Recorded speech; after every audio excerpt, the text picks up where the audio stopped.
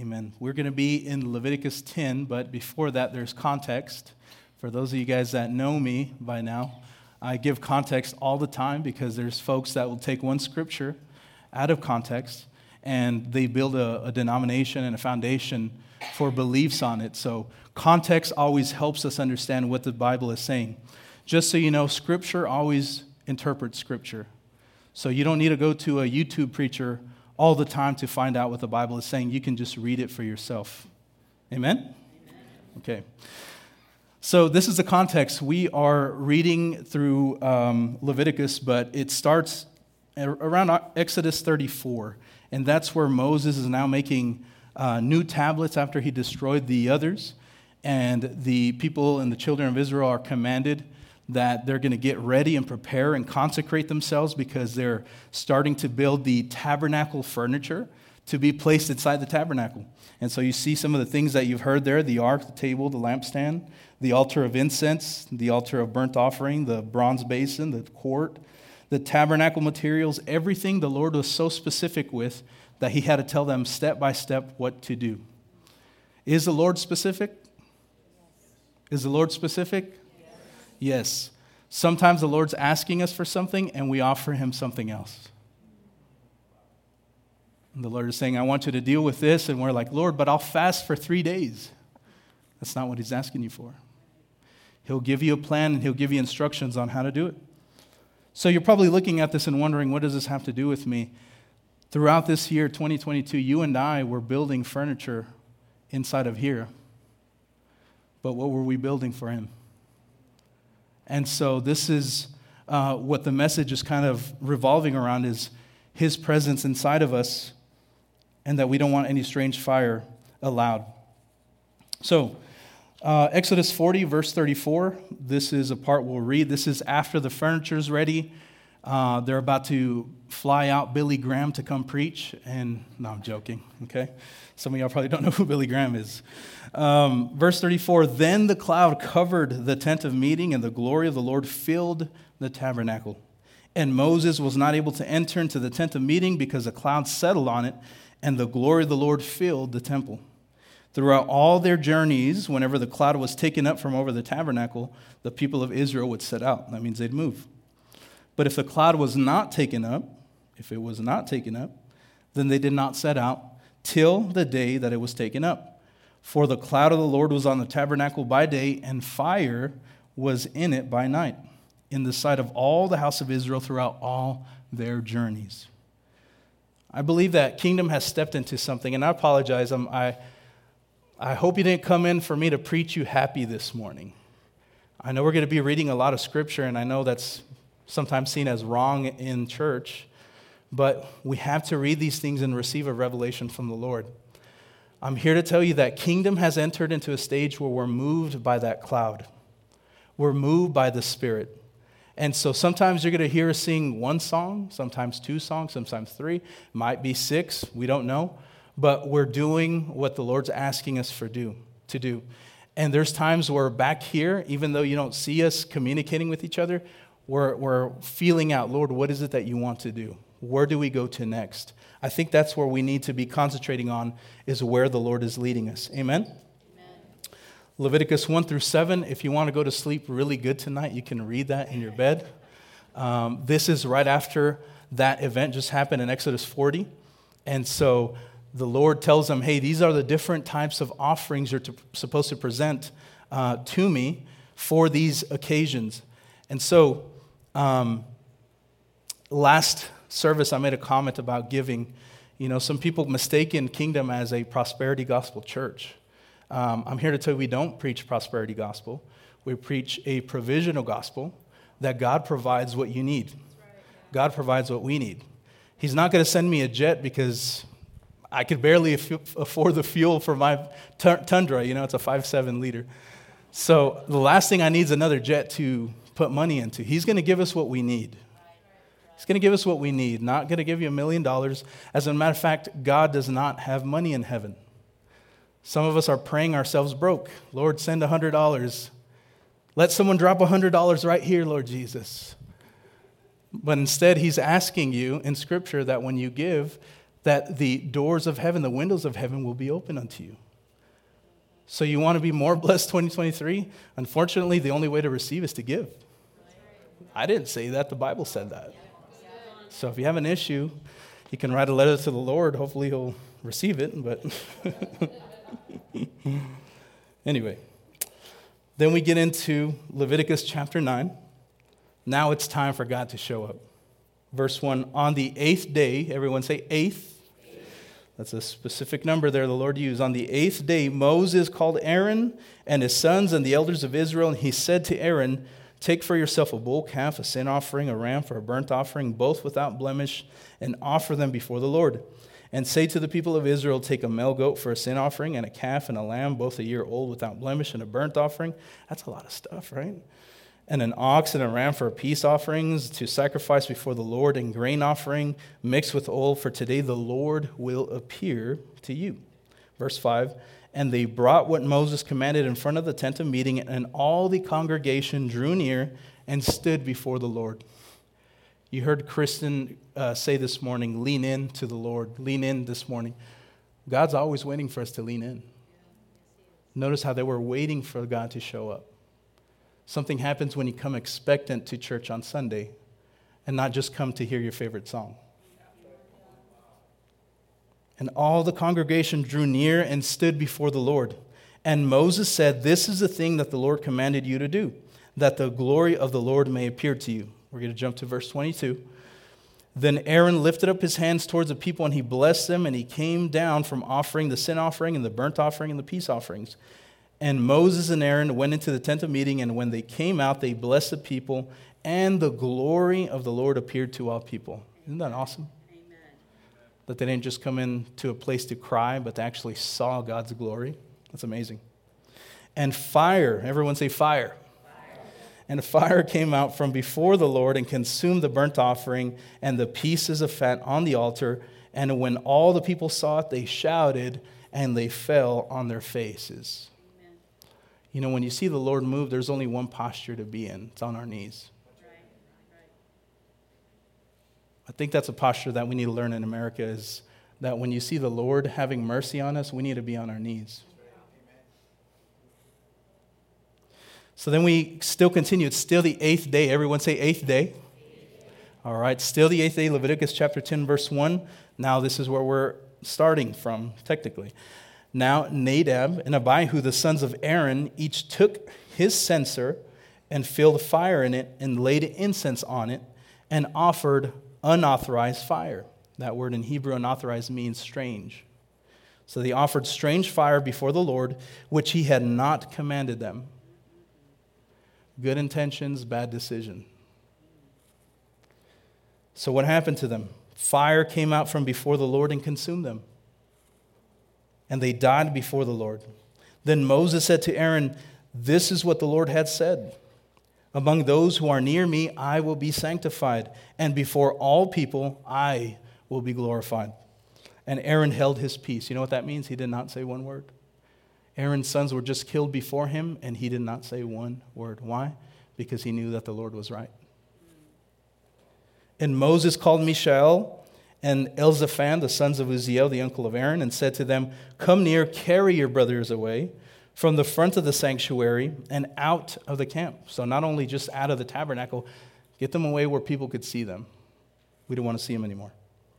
So they came near, they carried them in their coats out of the camp, and Moses had said, as Moses had said, and Moses said to Aaron and to Eleazar the son and Ithamar his sons, do not let the hair of your heads hang loose, and do not tear your clothes. That was a sign of mourning in the Bible. Lest you die, and wrath come upon you and all the congregation, but let your brothers and the whole house of Israel bewail the burning that the Lord has kindled. And do not go outside the entrance of the tent of meeting, lest you die, for the anointing oil of the Lord is upon you. And they did according to the word of Moses. Listen, you can be anointed and still do the wrong thing. You could be anointed and think you heard God say. And the Lord spoke to Aaron saying, drink no wine or strong drink. That's interesting that right after someone was just burned to death, God tells them don't drink alcohol. Very interesting, right? Or is it just me? I think that's really strange. He says, don't drink any strong drink, you or your sons with you, when you go into the tent of meeting. So maybe that's a clue why they were burned up. Lest you die, it shall be a statute forever throughout your generations. You are to distinguish between the holy, everyone say holy, and the common, everyone say common. And between unclean and clean, and you are to teach the people of Israel all the statutes that the Lord has spoken to them by Moses. Man, wow. Talk about starting off on the wrong foot, right? The dedication's there, it's happening, everyone's around, your mom's happy, she's cheering for you. Go Nadab, go Nadab. Go Avihu, go Avihu. And next thing you know, they're carried out and burnt up. I think it's very important because, Moses and Aaron, it's a picture of the church being joined in with the Old Testament believers of the Old Testament Hebrews and Israelites. Moses was a prophet of Israel, but Aaron was a priest. For some reason, even though they were brothers and belonged to a Levitical priesthood, only Aaron's descendants could be priests. And so these people, these kids, the sons of Aaron, knew what to do in the presence of the Lord and in the tabernacle. It's essentially like a pastor's kid, right? They know how to conduct funerals. They know how to marry you. They know how to preach you happy. They know how to preach you sad. They knew what to do, but they thought of the wrong thing of how to create this incense fire in the tabernacle. So what am I getting at? 8 is a very interesting number, and it kind of works in itself in this sermon. So everyone say 8. In the Bible, 8 is used frequently with dedication or things of that nature. So I'll give you some examples. This tabernacle was dedicated on which day? Okay, these are not trick questions, by the way. What number? 8. Okay. A Hebrew child at how many days old? 8. Was circumcised so that he could be a part of the covenant promise with Abraham. A leper was brought in to the high priest, and after 8 days, he was considered clean after he was evaluated and treated by the priest. The first of the holy feasts of the Lord in Leviticus 23 lasts for 8 days. That's Passover and unleavened bread. The last feast of those lasts for, y'all forgot it, 8 days. That's the Feast of Tabernacles, the dwellings, the indwellings of the Lord. Very interesting that we see 8 a lot. As a matter of fact, tonight, I didn't say this first service, but tonight there's a new holiday that's going to be pretty much kicked off in Israel. It's called Hanukkah. Coincidentally, Hanukkah means dedication, and that lasts for, who would have thunk, right? Pretty interesting. 8 is pretty important to the Lord. By the way, God is the God of numbers, but not the God of numerology. Just like he's the God of astronomy, but not astrology.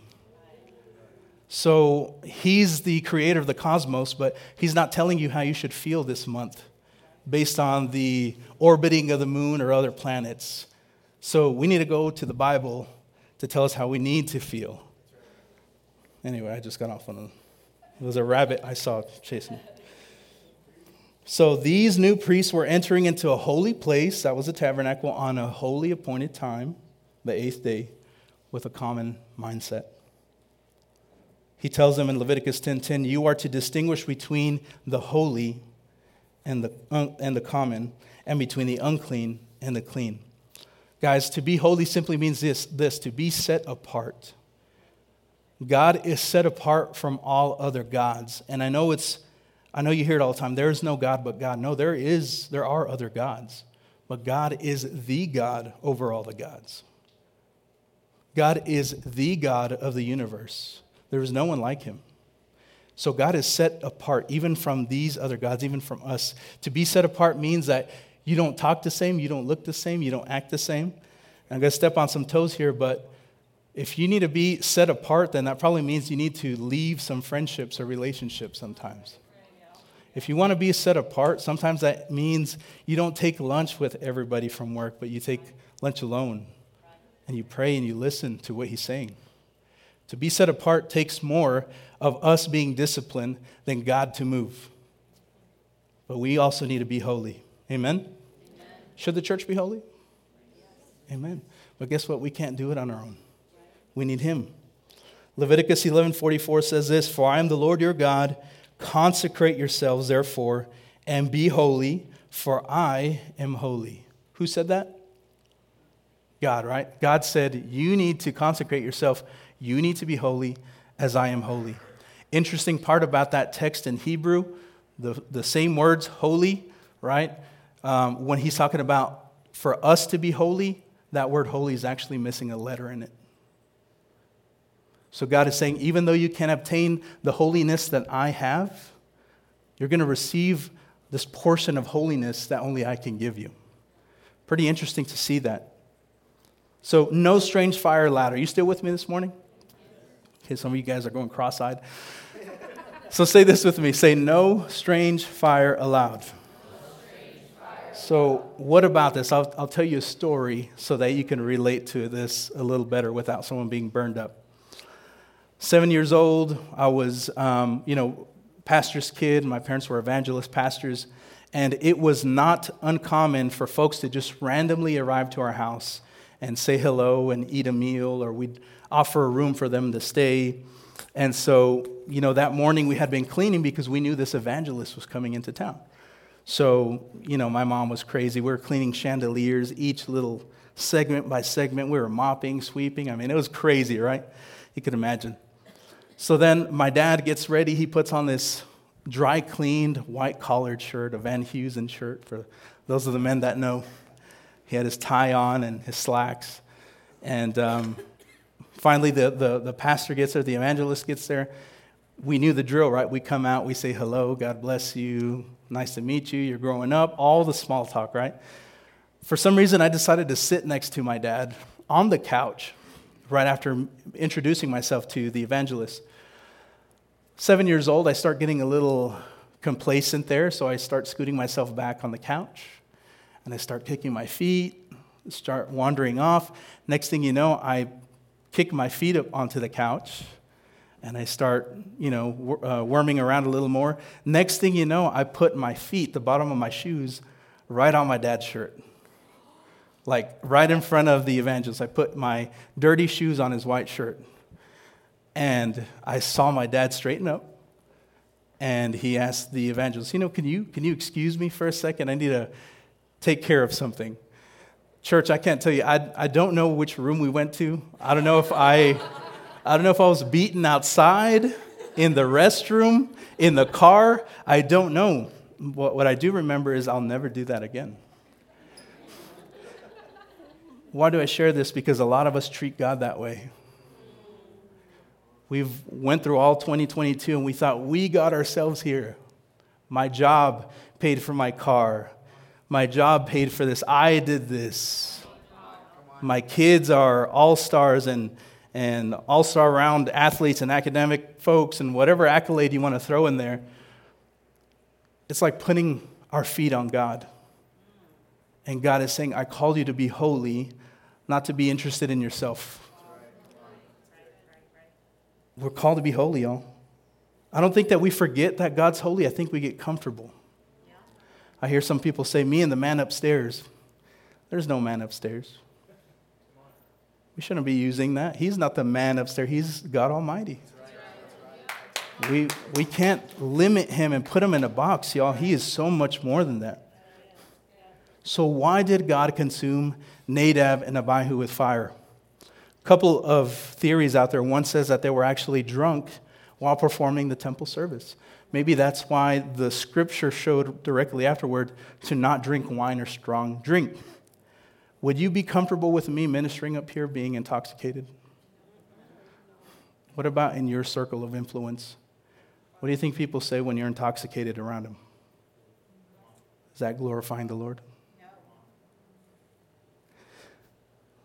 Some people said maybe, just maybe, they grabbed a flame from a different place and threw it with the incense and they just didn't know. Some people say they probably offered the incense at the wrong time. It's probable. Some other people say they maybe approached the Holy of Holies a little too much close for comfort for the Lord, and that's when he burned them. The reality is, it's interesting to me that they brought a strange fire and the Lord used his fire to consume them. And it's really interesting. I didn't say it first service, but in Judaism, they teach that the Lord actually used his flame to go up their nose and to remove their souls. In other words, the same work that they were trying to present to the Lord, like an artificial or an imitation form of what he could do, the Lord used it to kill them that way. Either way, the Lord used fire to consume them. So maybe you're thinking in your chair, what does this message have to do with me? I thought I was going to hear the story of 8-pound, 6-ounce baby Jesus and the manger story. I'll be honest with you, it breaks my heart. Most Christians don't even know where Jesus was born. They don't even know where he was raised. And the only time we hear his story is this week. If we say we love this Savior and Master, we need to know all about him. It's sad that we'll know where this wide receiver came from, which college he came from, but we can't tell you where Jesus grew up. Sorry. You can write me an email and I won't read it. You are a priest carrying God's name before the nations. Listen to me. You are a priest. That is your number one position. So you are a son and daughter of the Lord, but you are a priest in a form of position before the Lord.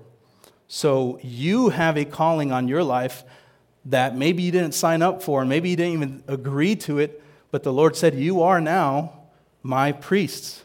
You are priests before the nations, and you carry his name. So whatever you and I do, it's either to glorify God or to get people to curse God. Depends on how you live your life. Depends on how you carry yourself. 1 Peter 2:4 says this, as you come to him, a living stone rejected by God, but in the sight of God, chosen and precious, you yourselves, like living stones, are being built up as a spiritual house, to be a holy priesthood, to offer spiritual sacrifices. God's not asking you to go find a lamb right now, okay? He's asking you to offer something from in here.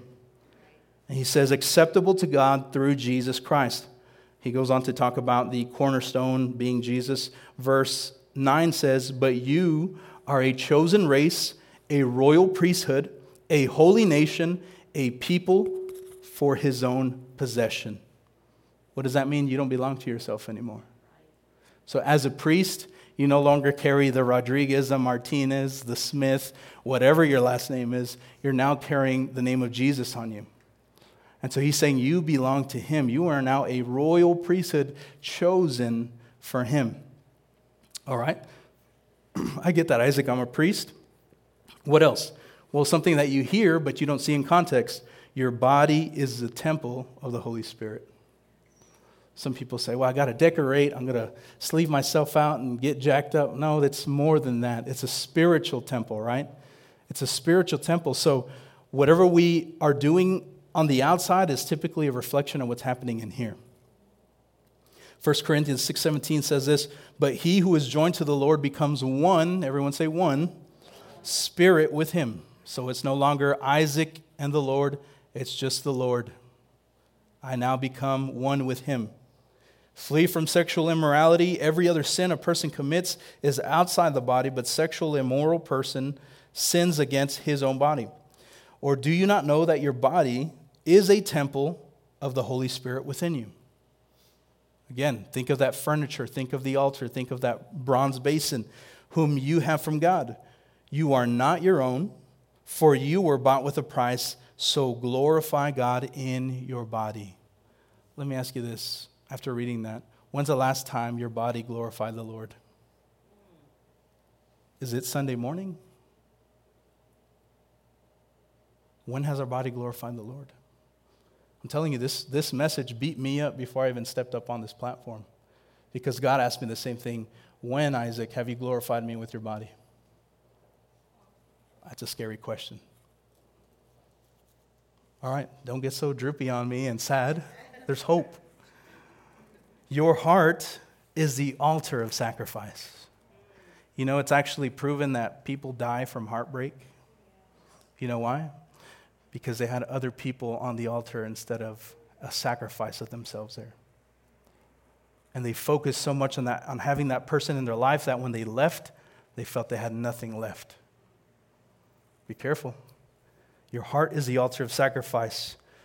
Psalm 51:16 and 17 says this, "For you will not delight in sacrifice, or I would give it. You will not be pleased with the burnt offering." Verse 17, "The sacrifices of God are a broken spirit." Guess what? If you're brokenhearted, the Lord's extremely near to you. He says, "A broken heart and contrite heart, O God, you will not despise." So you're feeling like you don't have it together, you feel like you're a mess, congratulations, you're in the perfect spot for the Lord to be near to you. You feel like you can't get your life together, you're a perfect candidate because the Lord is near to you. The Lord will never reject any humble request as long as your heart shows it. God provides the fire for our sacrifices. I like what John the Baptist said in Matthew 3:11. He said, "I came to baptize you with water for repentance, but he who's coming after me," talking about Jesus, "is mightier than I, whose sandals I'm not worthy to carry." In this day and age, it would have been Crocs, okay? So he said, I want to be able to even mess with his Crocs. But he says, he, Jesus, will baptize you with the Holy Spirit and... See, when you know the Lord, you're not having to grab a flame from somewhere else. You're not having to grab a flame from an old preaching that got you saved at 15 years old. He fills you up. His fire consumes you, and it keeps going on and going on. Our own fires we have to fuel. His are eternal. So, his holy fire fuels our lives. His holy fire fuels our lives. How many of you this year said, I'm going to be the best version of me that I can be? I'm going to get so fit. When I go to Cancun, I'm going to have a 13-pack. I'm going to be jacked. And then you showed up and you left your shirt on because you're like, yeah, I didn't put in the work for it. I might have been that person, okay? Why do I say that?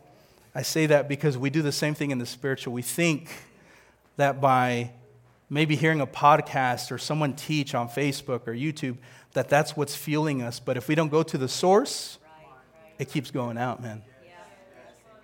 We got to go to that consuming fire. The Bible says that God is a consuming fire. It even says that Jesus' eyes are like a burning flame. He is consumed with fire. He's consumed with his Father's business. So Leviticus 16 gives us the answer as to what Nadab and Abihu should have done. Verse 11 says, Aaron shall present the bull as a sin offering for himself and shall make atonement for himself and for his house. He shall kill the bull as a sin offering for himself, and he shall take a censer full of coals of fire from where? From where? From the altar. From the altar. You want to know why Christians get burnt out? Because they're not taking fire from the altar. They're taking fire from YouTube. They're taking fire from Christian music, gospel music. And it makes you feel good for a day or a week or a month, but that can't keep you. That can't sustain you. You have to go back to the altar where you offer those sacrifices to the Lord and say, look, Lord, I'm a mess. Would you come? Lord, here's my life. I don't even know what I need to do, but I need you to come. I need you to show up with your fire. He goes on to say that the fire from the altar before the Lord and 2 handfuls of incense beaten small, and that's the way that you're supposed to grab the flame to present it before the Lord.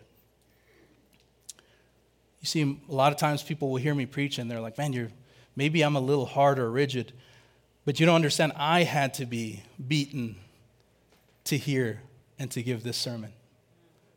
I'm the first one that has to be put through the fire. I'm the first one that has to check myself. And I told God, if I'm going up with my fire, I don't want it. I said, Lord, if I'm going to preach on my own anointing and my own fire, I would rather get sick or hit by a car away from Odessa. I would rather do that than get up on here with my own fire. So what about you? From where? Where did you grab the fire that you're burning in your heart right now?